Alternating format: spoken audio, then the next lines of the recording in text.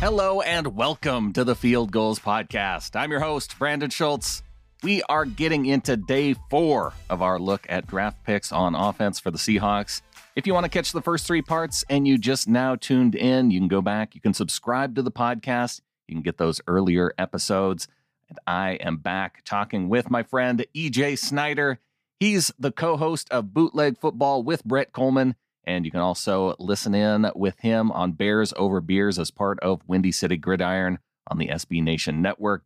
You know, we talked wide receivers before. I want to talk tight ends. Again, not a position that I think that the Seahawks would go early, considering they just gave Will Dissly a big contract.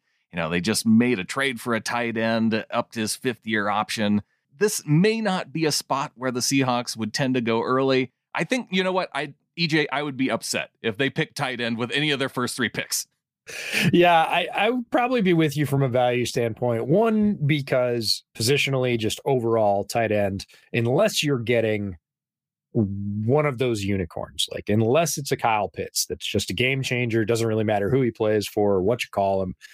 And there aren't any of those in this year's draft. There are guys that are very good at certain skills, play certain roles very well. There is no uni tight end that is the one, right? So yeah, from a positional value standpoint, I would be like, that's not great. And from a class makeup standpoint, in terms of tight end, a lot of talent spread far down the board, but no preeminent 1 or even 2. Like tight end is probably one of the positions this year that has the greatest variance in rankings. I can fill up your tight end rooms with all kinds of attributes. And right now, quite frankly, they have a good mix between those 3 guys. Noah Fant, a little bit undersized, not a great blocker, incredibly fast. Like he is really fast for a tight end. So he is your deep threat, your down the field guy, your seam stretcher, whatever you want to call him. Dissly, more inline, call that a Y, call him a blocker, call him a, short, go run the hook route, pick up the first down, pick up the little 5-yard out for touchdown, just outmuscle the defensive back. That's great. And then you got Parkinson, who is kind of in between. Not a great blocker. He's got tremendous size, but he's faster than you expect him to be, and he's really tall. So you can just throw it up, and he'll go get it. So you've got kind of the fast, small guy on the outside, the bigger, heavier guy that blocks more on the inside, and then the sort of in-betweener in Colby Parkinson, who hasn't sort of realized that potential that I really liked coming out of Stanford, but you have a really good mix. So it's like, what do you add? Do you want... I want George Kittle.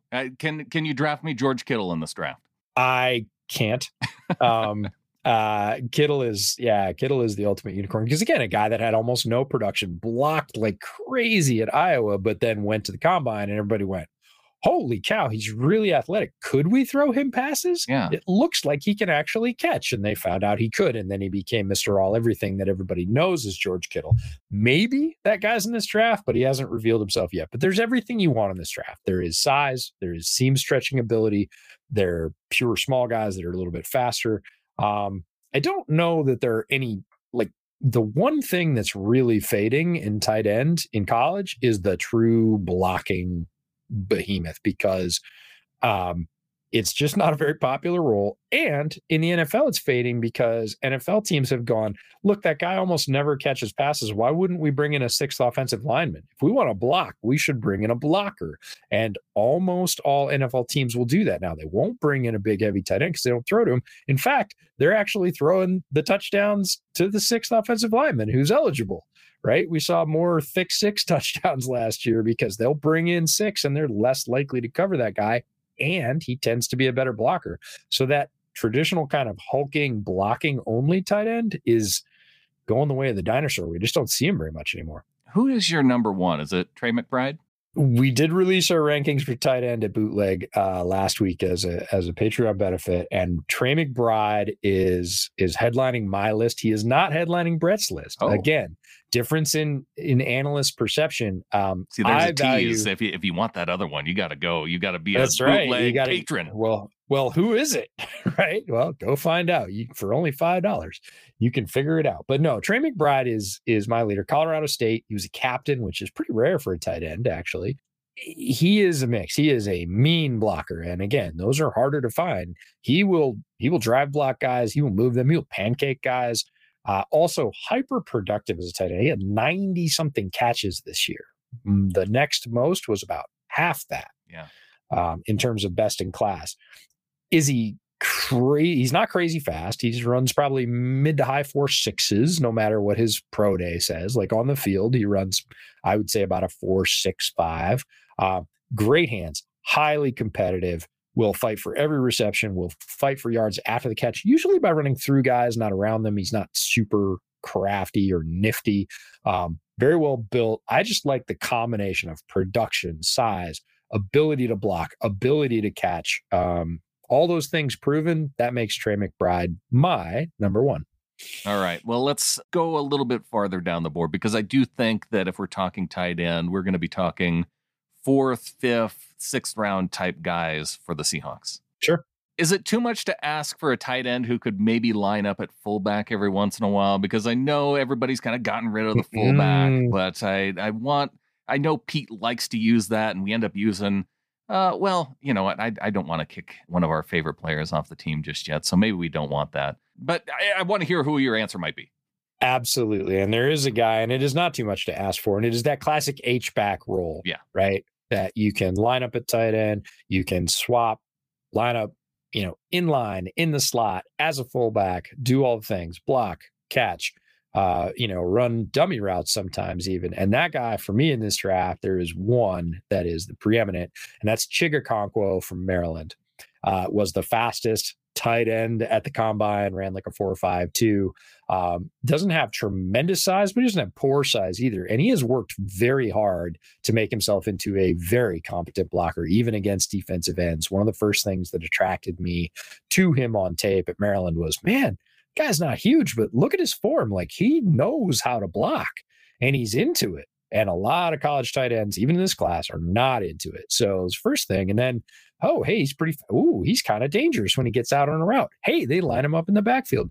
Hey, Maryland plays their starters on special teams. He's got a lot of special teams experience. So Chigakonkwo, in my mind, is going to be kind of the ultimate roster chess piece in the NFL. He's almost 2.5 roles, right? He's going to play special teams for you. He can play a little fullback. He can block. You can line him up on the edge if you need that extra blocker. You can run leak with him, and he's going to kill people because he's fast. He's 4.52. Just a great all-around player. We actually got a chance to sit down and interview him at the Shrine Bowl. That interview is going to be coming out in the next week or two on the Bootleg Football Clips channel. Great guy, too, as well, which, doesn't always necessarily translate to the field, but got a chance to sit down with him for about 20 minutes and talk to him. Great player, love of the game, wants to get better, like just has a really strong desire. And we talked about his blocking, which isn't necessarily the thing that people want to lead with in an all-star game. It's not the sexiest topic, right? But he was more than happy to say, nope, when I came, I wanted to catch passes. I was not about it. My coach was like, we're going to learn how to block. And I was like, I don't care. And they're like, then you're not going to be on the field. And he was like, okay, this is my path. This is my path to playing. And he said, I put my nose out and got good at it. And then I kind of figured out that I liked it. Like, pushing guys around was sort of fun, especially if you had some technique. And he said, I've worked I spend time. My practices are kind of weird because I spend some time with the receivers working on my hands. I spend some time with the offensive line, getting my blocking sets down, learning about leverage. And then I'll spend time with, the running backs, and I'll go in and work on blocking fits and pass pro, the whole bit. So he said, I move around a lot, but, and then I go do my special teams period. So he's a great player. He's super valuable to NFL, roster builders, because he literally has taken up 2.5 spaces that you would have to fill with different players. Great player. I think he's going to be super fun. I actually want him to go to Chicago because Luke Getsy, who was the offensive coordinator for Green Bay, is now the new offensive coordinator in Chicago. And he had a guy like that in Green Bay. He had Josiah DeGuara, and that was that H-back role, right? Lined him up all over the place, did a bunch of things with him. And I'm like, if Getsy wants another DeGuara, like, draft Chigakonkwo. This is the guy. My apologies to Nick Bellore for finding the future guy to take over his job. I love Bellore. I do too. And honestly, if I was coming up with a comp, I hadn't thought about that one, but that one would be really good because Bellore is a demon on special teams. And I'm like, there you go. He's EJ Snyder of Bootleg Football. One other name just on the way out the door I'll throw out there. Tony Pauline of Pro Football Network reported that the Seahawks met with Armani Rogers of Ohio. That's the University of Ohio. So He is likely going to be an undrafted free agent type prospect, but another name to throw out there is a guy that they could bring in with maybe some special teams upside. Just one of those guys that could come in and be maybe a priority signing at the end of the draft process. So Armani Rogers, if you want to check him out. Also, we've got mock drafts. We didn't spend a lot of time on tight end with EJ, but we have got mock drafts from Michael Stuffer Edwards. And you know what? Even if you go back through Michael's mock drafts, I think tight end maybe showed up once right at the very beginning, but I just don't think that spending a lot of time at tight end, other than to consider some of maybe those top picks or some of those guys with some really unique flexibility at the position. So thanks once again to EJ Snyder. Follow him out on Twitter at TheDraftsmanFB and head on over to their Bootleg Football Patreon page. $5 a month gets you their exclusive draft rankings. And be sure and check out fieldgoals.com. Wilson Kahn has the story on Marshawn Lynch joining the Seattle Kraken ownership group. So Marshawn Lynch becoming a local Seattle area sports team owner. Very cool to see. Also cool to see him out on the ice on a Zamboni and doing Brody's out on the ice. Check back in tomorrow. We will be getting into offensive line with EJ. We're actually going to break it into two different sections. We're going to focus on interior offensive line as well as the tackle spots. So stay tuned for that. And until next time, go Hawks.